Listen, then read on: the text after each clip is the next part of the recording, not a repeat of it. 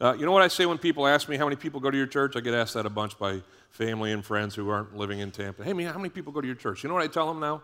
Not enough. That's a great way to deflect any of rankings of where they want to put us or whatever. But it's also true. Every church can answer that way. No matter if there's 100,000 go to that church, there's still not enough. Why? Because not everybody in any community is worshiping Jesus at any one time. Lots of people need to know Jesus. That's why we do church every Sunday. That's why we do church on Easter. That's why you ask your friends. There's not enough people in our community who know and follow Jesus Christ. They need a chance to hear and respond to his gospel. And so that's why we ask them. That's why you're texting. I pray you see them say yes. Amen? All right. I'm going to pray right now then, towards that end, and we'll preach a little bit. Here we go. Hey, God, thanks so much for a chance to celebrate the things that we got to celebrate today, for a Feed the Bay that was just awesome, for the lives that have been changed by faith in Jesus Christ, these roses here on the stage, for the 28 people who are getting baptized this weekend. Just lots to rejoice over here today. Lord, we're looking forward to a week where we take some special time out of our daily experiences to focus on you with the journey to the cross, to invite our friends and see them come to Easter so that they can hear the gospel. Just make it a powerful week in our community, God, a powerful week here in our church as we take steps forward in understanding you and revering you in our lives through the things that we experience together. Help us to do that this morning as we open your word. I pray that every time we get together and your words are preached, your scriptures are taught, that we would be engaged by your Spirit, that you'd get whoever's speaking to me this morning, get me out of the way. Push me aside so that you speak to the hearts and minds of men, women, and children in this room. And lead us to the changes you want us to make, God. We want to be more like you and less like we were. Help us with that. Challenge us in how we handle troubles this morning. And I pray it in Jesus' name. Amen. Yeah, we're going to talk about some of the events that surround Good Friday this morning. Maybe not the typical ones where we get into the later trials of that night where Jesus was wrongly convicted of blasphemy and ultimately sentenced to his death. We're not going to talk about the cross this morning. We'll be covering a lot of that in the journey to the cross itself. But today I want to talk about choices that we make. And we're going to talk about the tale of two rocks here in just a little bit. But let's all agree on something. Can we agree on something? In life, you can make good moves and you can make bad moves. Sometimes there's innocuous moves, but when it comes down to push and shove, especially in trouble or trial situations, you can make good choices or bad choices. Now, you make good choices, good things usually happen. Not always. We could talk about that in some other sermon. But sometimes you make bad choices, and almost always bad things happen. We don't believe in karma. Sometimes God blesses us even in our bad choices. Sometimes hard things happen even in our good choices. Can we all agree on that? But typically what happens is reap and sow. You sow good things come. You sow bad things, and bad things come. This comes to light in all kinds of situations. I was playing a board game with my family just Friday night. We play this game called Aggravation. For those of you under 20, a board game is a game that's not on a screen. There's dice. I don't mean to slam everybody's under 20, but anyway, they aren't used a whole lot. It's kind of a relic. But we were playing this game called Aggravation. Anybody ever heard of Aggravation? It's roll dice and you knock people's pieces off the board, and it's aggravating. That's the name. Anyway, and it's a game that some people are good at and some people are getting better at, just like any game. Like I remember when I learned how to play chess, I didn't know what I was doing. Does anybody know how to play chess? Was anybody taught the game by a friend who knew how to play chess better than you? When I was taught, I had a friend across the board who every time I would start to move a piece would go,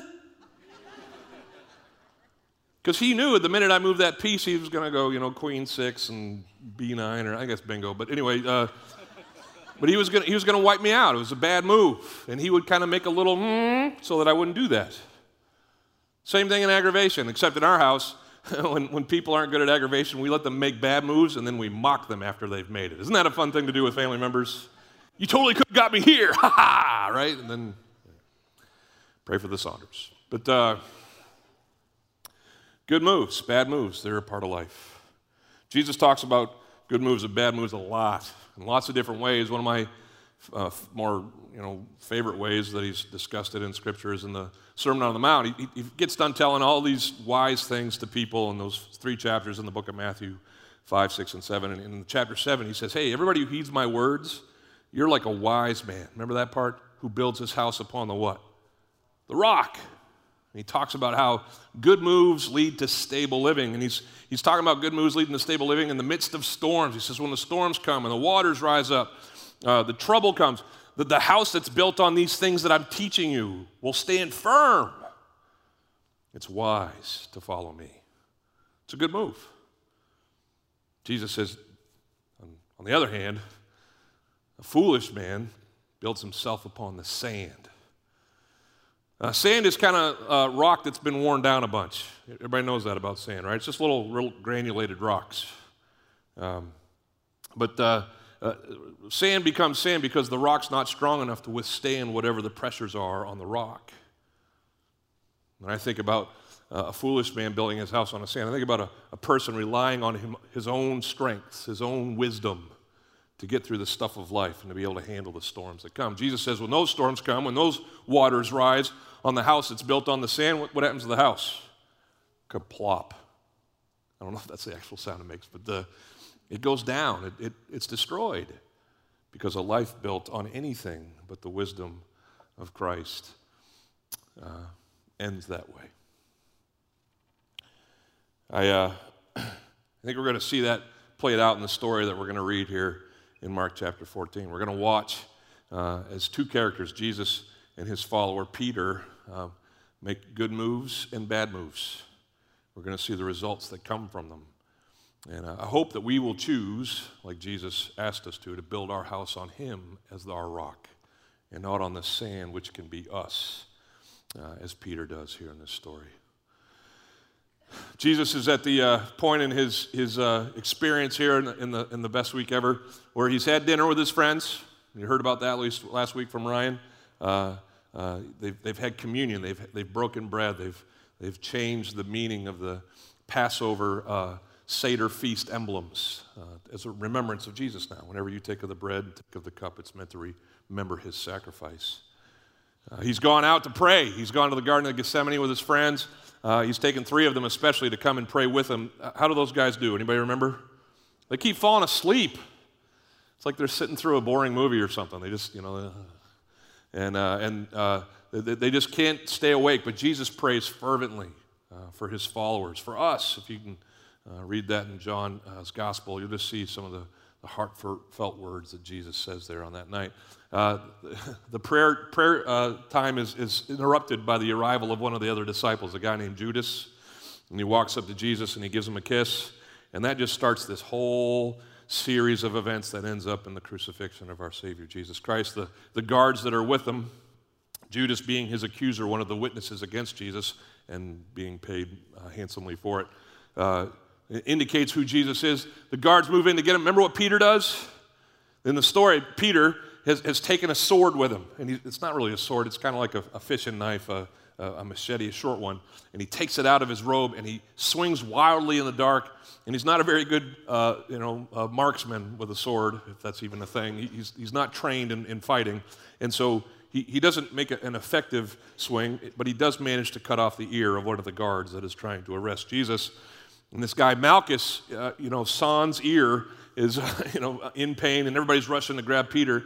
And Jesus, I'd love to have been there. Like, I'd love to have seen all of this that Jesus did. But he just kind of stops everybody, reaches down, picks up what's been missing on the side of Malchus's head, and he puts it back on. An initial symbol or signal of what he's going to be doing over the next 24 hours, 12 or so hours, as he's persecuted over and over again. He's going to be turning the other cheek like he taught his followers to do. He's going to be restoring where everybody else is destroying. Well, they take him and they lead him away. He's going to go through 5 trials in different courts. He's going to end up in a house of a Roman leader named Pilate. And eventually Pilate, in the early morning hours, is going to present Jesus with a thief, a guy named Barabbas. And he's going to offer a prisoner exchange. You can either have Barabbas or you can have Jesus. And if you know the story, the people yell for Barabbas. And when he says, "What should I do with Jesus?" they say, "Crucify him." Jesus is then taken up to the place of the skull. He's hung on a cross until he dies. But it's in the first of those trials that we want to take our time today. He's taken initially from the Garden of Gethsemane to the house of a guy named Caiaphas. He's the high priest. Let's pick up there as we read. It says they led Jesus to the high priest. We know from the other Gospels and even from Mark that his name is Caiaphas. And all the chief priests and the elders and the scribes came together. Everybody say the word Sanhedrin. When you hear the word Sanhedrin, think this group of men, of leaders, chief priests, elders, and scribes. There were 70 of them in the Sanhedrin, and they were kind of like this junior senate. They weren't officially in power, but they were kind of the Jewish powerhouse or the power seat between Rome, which was the occupying governing authority, and the Jewish people themselves. They basically handled all of the religious laws and customs of the Jewish faith, and they were also the political go-betweens between their oppressors and the other people. They were the court. They were going to get together and they were going to have a trial for Jesus. It's worthy of noting they weren't supposed to be meeting at night. This was kind of a kangaroo court of sorts. This was all off the books. Nothing was done by their own rules. They were supposed to wait a day between their deliberations in a court case before they ruled. They did it in like an hour, okay?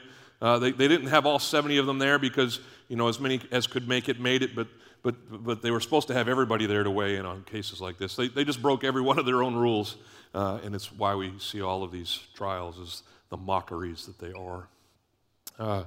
It goes on and it says in verse 54 that Peter had followed him. So Peter cuts off a dude's ear, probably hides somewhere in the darkness of the Garden of Gethsemane. They take Jesus, and Peter kind of skulks along, hiding from tree to tree, just trying to stay near Jesus. Peter was pretty high on his own abilities. Does everybody remember Peter from the stories of Scripture? Peter was always, speak first, think later. Peter was the guy who got out of the boat. Remember that? Hey, Jesus, if that's you, remember the big storm happened and the disciples were in the boat on this lake. If you don't remember that, that's a story from the Gospels of Jesus. And basically, Jesus comes out walking on the water, and everybody else is cowering in fear, and Peter says, hey, Lord, if that's you, let's dance. And he gets out of the boat. But Peter was bold like that. He had actually made a promise, we're going to read it later in this sermon, that he would never deny Jesus. And so he's making good on his word. He's following Jesus. I don't know what his plan is. I'd love to be inside the head of Peter at this time. I mean, he's already tried to free Jesus once, and Jesus put the ear back on the guy that he basically beat up for him. He was probably yelling, Jesus, run, and Jesus is reaching for Malchus's ear. He's like, this is not what I had in mind. I don't know if he's going to try to break him out of this next place that Jesus ends up, but he follows him. He goes right into the courtyard of the high priest. He was sitting at the fire with the guards. He was warming himself there. I mean, this is like, you being, America's Most Wanted and you hanging out in the lobby of the FBI building. I mean, he's bold. But we're going to see that his boldness and courage have their limits in a little bit. Let's start with Jesus, though. We're going to see as these two rocks, Peter being, I'm going to skip through some of these verses if you're up there doing the slides, but Peter, he was known as the rock. Everybody remember that about Peter? That's how he got his name. Petra means rock. And Jesus said to Peter on the day that Peter said, you're the Christ, Jesus said to him, well, you're my rock, and on you I will build my church. But we also know that Jesus is the rock. He's the rock of our salvation, as the prophets spoke of in the Old Testament. But he's also referred to in 1 Corinthians chapter 10 as being the rock of those who follow him. See, in this story, that's where I got the whole tale of two rocks. We got two rocks. We got Peter, rock number one. We got Jesus, rock number two. And we want to emulate Jesus and not Peter as trial and troubles come. If we can answer this question today, then, how do we as Christ followers deal with trouble? How do we as Christ followers deal with trouble? You're going to see that show up right here on the slides in just a second. Well, and I'll just tell you how we're going to deal with trouble. You guys see it up there? How do we deal with trouble? When trouble comes, there's certain ways that we should handle things. Seriously, you're not going to move on, or? All right. Well, here we go. I'll start reading from here. If you got your Bibles, I'm in Mark chapter 14. I'm going to start in verse 55. Here we go. Oh, there it is. I told you. Yeah. No, did everybody see it? It was there. Now the chief priests and the whole council were seeking testimony against Jesus to put him to death. That's why they'd all gathered at Caiaphas' house. But they found no good reasons. If you were being charged with something back in those days, they had very little in CSI type evidence. They didn't have microfibers or video surveillance or anything like that. And so if you were going to be accused of something, you had to get at least two people to agree perfectly in their stories for an accusation to be able to be weighed in a court of law. Well, they were having a hard time finding anybody, first of all, to speak out against Jesus. Just a few days before, he'd come into town as a celebrated king and hero. They gave him a parade, right? So they couldn't find people who would say bad things about him.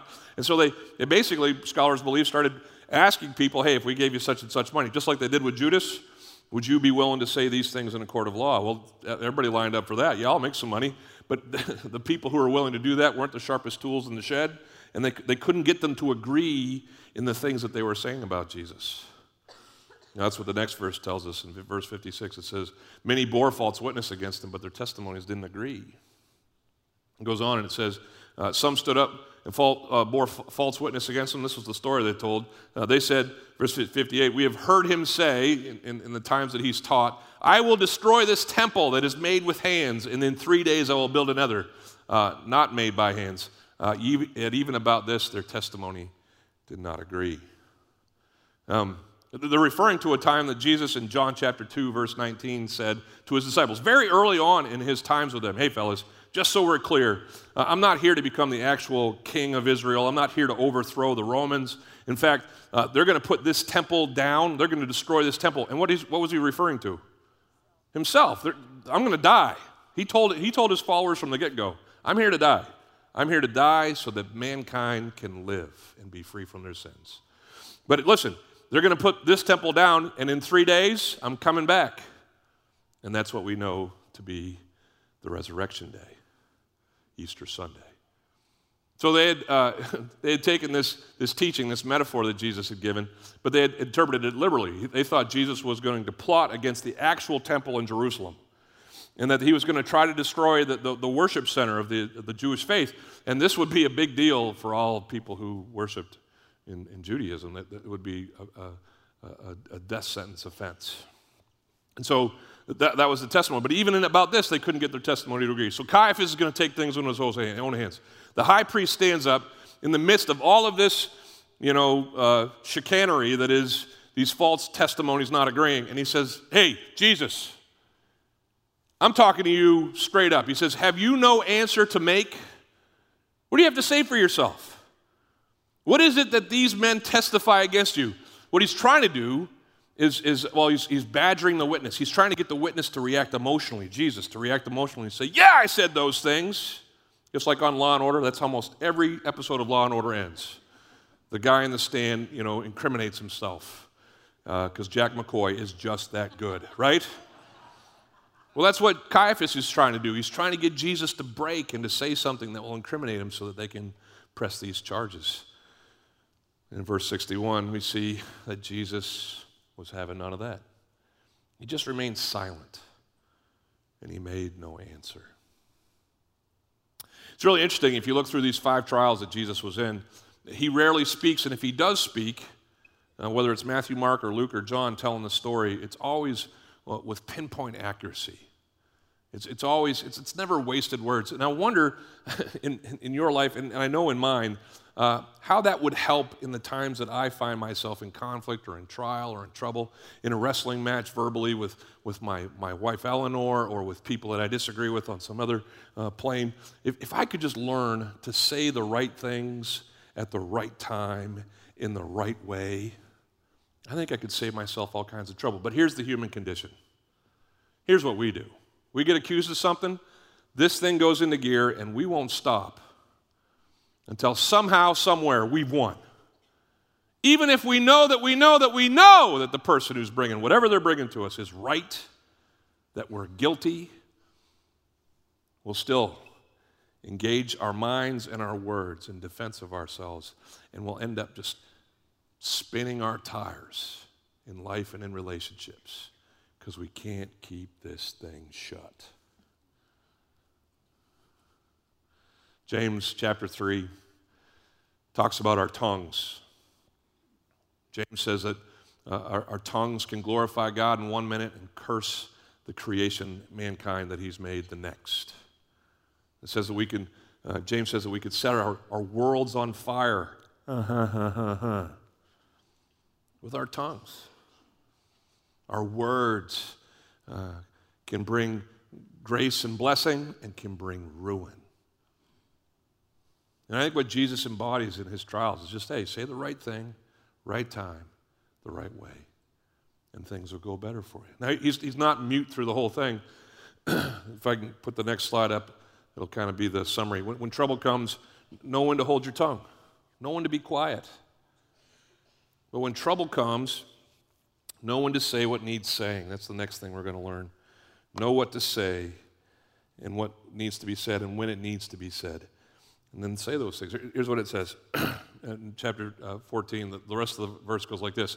Again, the high priest asked him, are you the Christ, the Son of the Blessed? Now he's ratcheting it up. Instead of being kind of vague, hey, what do you got to say for yourself? Now he's coming with very direct, very specific accusations. And he's just trying to get a yes or no. He says to Jesus, hey, we've heard that you said that you're the Messiah, that you're the Christ. Is that true? We've heard that you've implied that you're the Son of the Blessed. And he was being a good Jewish high priest here. Jewish high priests were so pious and so righteous and whatever that they wouldn't even say the word God, the Hebrew word Yahweh. They wouldn't even utter it. It was improper for them to use the name of God itself. And so they would always use synonyms, adjectives to describe him. And so that's why he says, do you think or have you said that you're the Son of the Blessed One? It's a very direct accusation. Everybody in the room would probably think, well, he's not going to answer that one either. If he won't talk when he's asked to defend himself, on a lower level, he's certainly not going to, indicate himself in this way. Implicate, that's the word I was looking for. But Jesus, knowing that it was the right time, says this. He says, I am. Now stop right there. Where have you heard that in Scripture? Moses was this guy hanging out in the woods, and all of a sudden the bush lights on fire, and it's God himself. And God says, hey, Moses, take your shoes off. You're on holy ground. And Moses says, who am I talking to?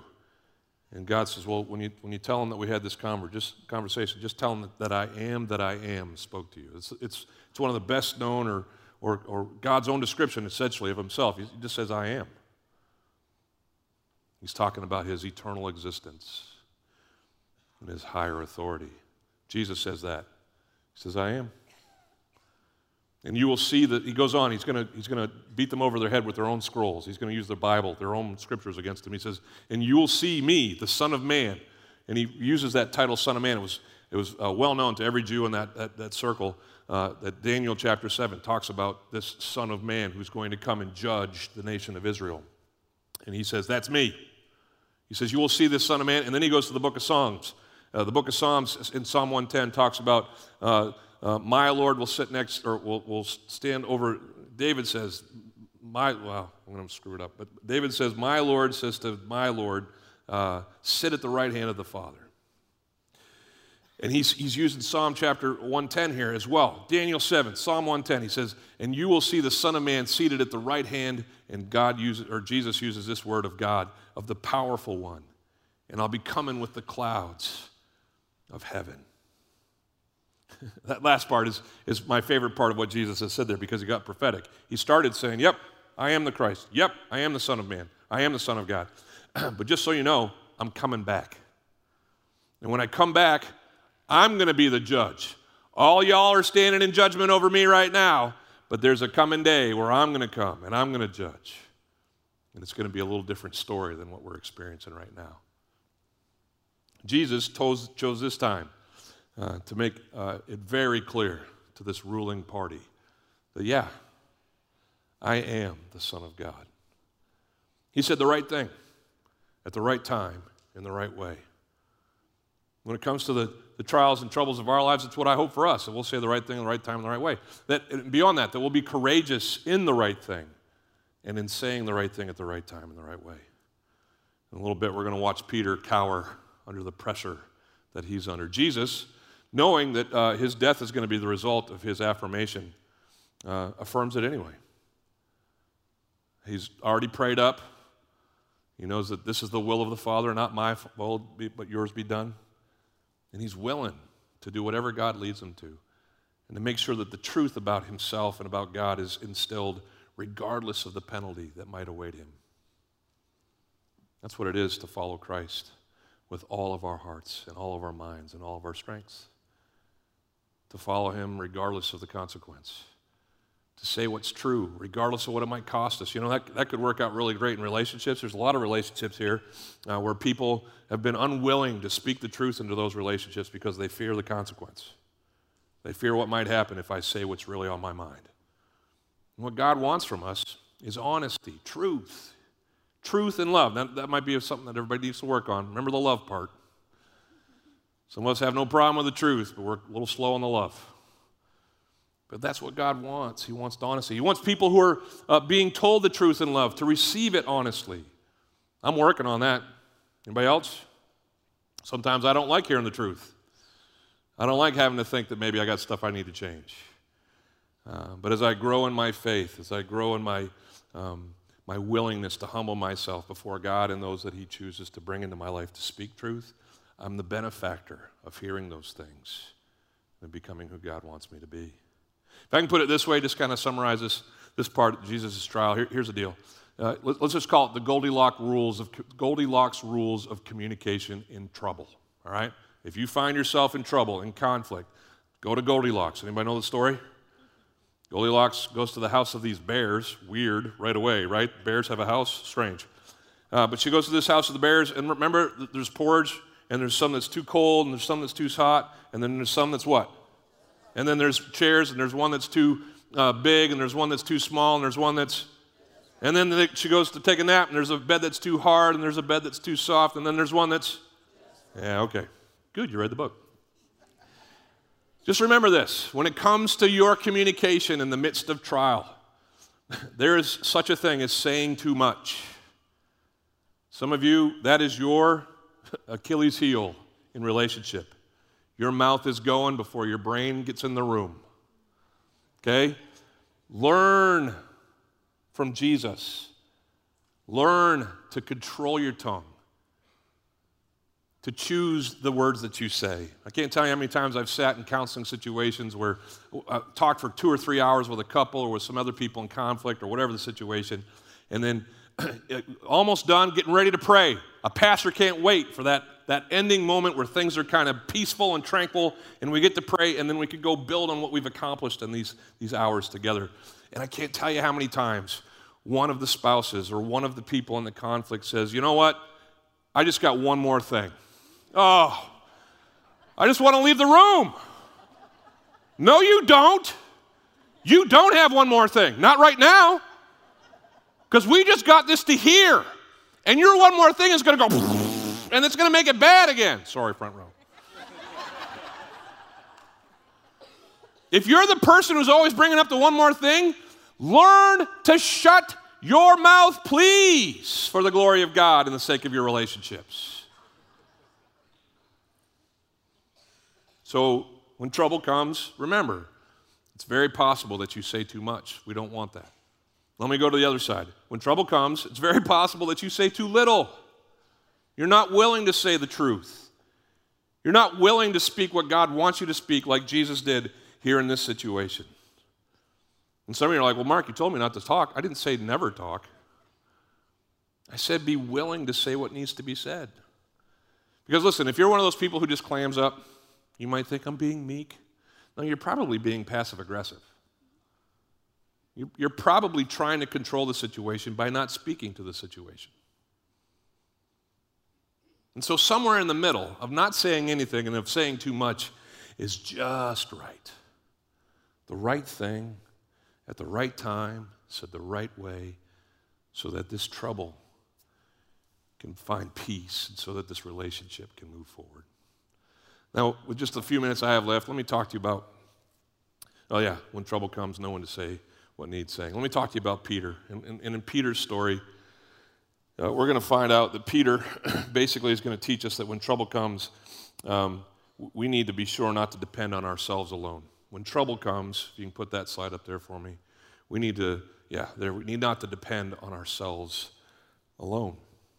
Everybody, this is probably the story you're most familiar with. If you grew up in church, you heard about Peter and him denying Christ 3 times. Let's just read it together, and I'll let you go home.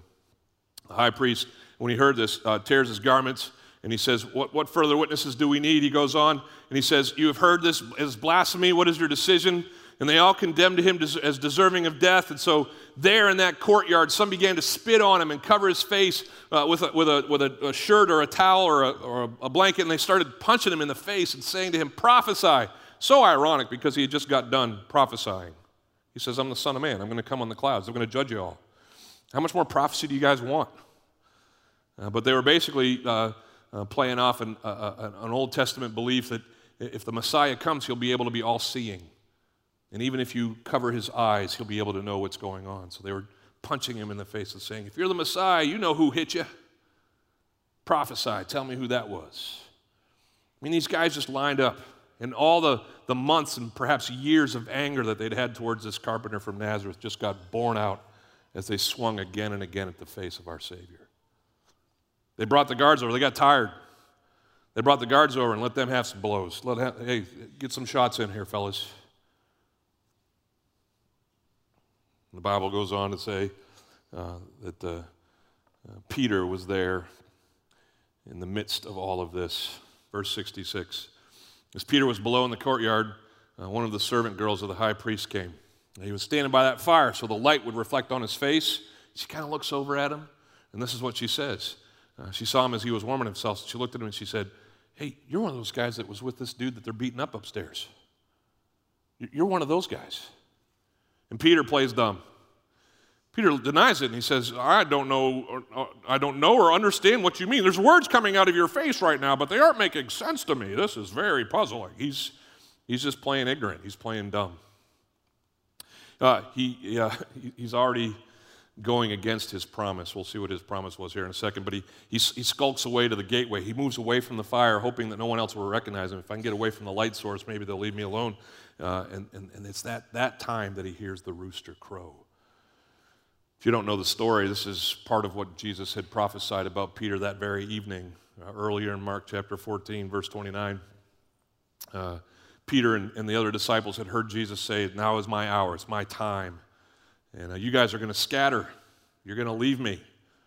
And Peter, again, being the spokesman for the group, says, even though they all leave, and he points at all the other disciples and looks at them derisively, he says, even everybody else scatters, I'm never going to go away. And Jesus says to Peter these words. He says, truly I tell you, this very night, before the rooster crows, before it crows twice, you will deny me 3 times. Roosters were apparently trained, or it was their custom to crow around 1 a.m. Back in those days, at around 2:30 a.m., at around 3 or 4 a.m., and then they'd really go off when the sun came up. But there was this, you can almost set your clocks by it. That's why Jesus mentioned it. The rooster's going to crow here in the middle of the night, and before it crows twice, you're going to have denied me 3 times. Here's Peter's response. Peter the rock says to Jesus, next verse, please. Yeah. Emphatically, if I must die with you, I will not deny you. And they all said the same. Peter's like, no way. That rooster can crow his head off. I'm not going to deny you once. And then all the other disciples were like, yeah, we're with Pete. Well, they've already left. Peter made it to the courtyard. Good on him. But now, when faced with the prospect, and here's what you got to know. He's listening, or perhaps even seeing what's going on in the trial of Jesus. He's watching as one after another, these guys are taking shots on him. And all of the courage that he came in there with, he's like, whoa, if I am identified with him, I'm going to get the same. He's thinking, whoa, maybe this isn't the battlefield that I want to fight on. So he denies the first time that he knows Jesus, and the rooster crows. The servant girl says in verse 69 of that chapter, came and saw him again and said to these bystanders, not even to him directly, but says, hey, you know what? Psst, hey, that guy, I totally know him. He's totally with Jesus. And Peter hears her saying this, And it says here in Matthew 14, or Mark 14:70, it says that he denied it again, even after overhearing a conversation. Then after a little while, the bystanders that this girl was talking to says, you know what, I think she's right. And they walk up to Peter, and they're standing around him. Maybe they start a conversation with him just to see how he talks, and they realize that he's from Galilee by his accent. That's why it says here, certainly you are one of them, for you are a Galilean. It was well known that Jesus had gotten most of his followers from the northern part of Israel, a region called Galilee, and they had apparently a strong accent. Like if you're from Alabama and you're in the United States, you're from the South. What's up, yo? Or if you're from New York, let's go with those. If you ever met someone who's like, born and bred Brooklyn, they talk funny, right? Not to them, but the rest of us were like, you're from Brooklyn. Or where I grew up, in Boston, my name was Mac, because there's no R's in Boston, all right? You park the car, and you go get Mac, and we go to Harvard Yard. All right, anyway. You can tell where someone's from their accent. And that's what they were guessing here with this Galilean. And here's where it gets really bad. Peter, this strong, lead out in front follower of Jesus Christ, he begins to evoke a curse. And this is really vague Greek. It could mean that he evokes a curse on himself. It could mean that he evokes a curse on those who are accusing him, a curse on you and me, if I know that guy. Or it could mean that he's pointing to Jesus. And he's saying, I curse that guy. I won't use the words that we use in our vernacular to say, a curse on so-and-so. But that may be what Peter was doing. Just so that emphatically they could know, I'm not with him. Curse him. I'm not with him. He says, I don't know this man of whom you speak. In verse 72, it says, immediately the rooster crowed a second time. And that's when Pete remembered that Jesus had said to him, before the rooster crows twice, you will deny me 3 times. And right there, big burly fisherman, wearing the Salt Life hat. He just starts crying. Picture that. Picture the biggest, baddest dude you know. He's just got done cussing. He hears a bird make a noise, and he breaks down, loses it. If you go to this story in the book of Luke, Luke actually says that Jesus and Peter locked eyes. They gazed at each other. So picture Peter looking up from these 3 denials, hearing a rooster crow, catching the eyes of his Savior, his eyes puffy, his face beaten and bruised and bleeding. And Jesus looks at him. Peter looks at Jesus, and he realized, I did just what he said I'd do. He leaves, mournful, sorrowful, broken by the fact that he'd relied on himself. Later in the story that Paul weaves for the Corinthians, he tells the Corinthians this, that when we are weakest, God is at his strongest. When we find ourselves in grave situation, God wants us to say, not my strength, but yours, God. You help me through this. But I'm amazed at how often in my life I get into those pickles and I say, I got this. I know what's best. I'll protect me. And I end up making a mess of my life and potentially dishonoring the God that I claim to follow. Let's not be too hard on Pete. Every one of us put in that same situation, we'd have a hard time. Can we all admit to that? I pray that this never happens, but that may happen in someone's life in here someday, where you're having to make the choice between confessing and professing Jesus and your ties to him, or suffering the consequences. In those situations, I pray that we'd learn from Peter, and we'd stand up for what we believe, that we'd learn from Jesus, and we'd say the right thing at the right time in the right way, regardless of the consequences that would come to us. And I pray that we do that knowing that we have a God who is the protector and the restorer of all mankind. He's the protector. He's the one who is going to come in and ultimately bring victory to everyone who stands with him. He guarantees that over and over in Scripture. When he comes on the clouds, here's the deal, people. When Jesus comes back, whether you and I are dead or still living, when Jesus comes back, if we've professed his name, we go with him to eternity. We stand with the victor in this eternal battle between good and evil. God is far and away the champion. And he is our champion, regardless of what happens to us in this life. Can you agree with me on that? That's the truth. But even if you blow it like Peter does, he's not just the protector, he's the restorer. And this is the grace that we celebrate in song and in teaching around here all the time. Grace is sufficient for even us who would deny Christ. Even a Peter who fell from so high a lofty perch. I will never deny you. And in an hour's time, denies him 3 times.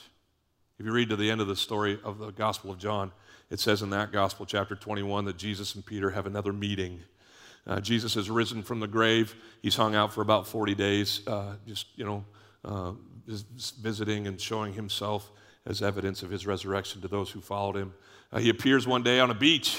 His disciples are out fishing, and they get this amazing catch. It's a great story. Read it. It's right in there, John 21. And then Peter comes up on the beach, and he realizes it's Jesus again, and you got to know he's feeling a little awkward. The last time we talked, I told you I'd never deny you, and between that talk and now, I've done it. And they have this conversation over fish sandwiches. They basically, Jesus asks them, hey, do you love me? And Peter says, yep. And he says, okay, then feed my sheep. And Jesus says, hey, Pete, do you love me? Pete's like, I thought we already covered this. Yeah, I love you. He says, all right, tend my lambs. Maybe they eat another couple bites, and Jesus says, hey, Pete, you love me? And Pete's like, Lord, you know that I do. And I think that's when it clicked. Oh, he had to ask me 3 times because I denied him 3 times. And Jesus says, all right, feed my sheep. And that was his restoration of the rock on which he would build his church. And that's his promise to us. It's our hope in him that no matter how often we fail him. I don't know if you're limping in here today because you've blown it again. Or I don't know if you've had this one thing just stand in the way of you following or pursuing Christ on a deeper level because you've just never felt like you could be forgiven of it. Here's the deal. Look at me. God is the restorer of broken down people. He's the forgiver of your sins. He stands at the ready to make you whole and for you to move forward, to become everything that he hopes you to be. You read the book of Acts. Peter did okay. He wasn't perfect, but he did okay. Why? Because he was strong? Because he was great? No. Because he figured out, in my weakness, my Savior can be strong. May God teach us that.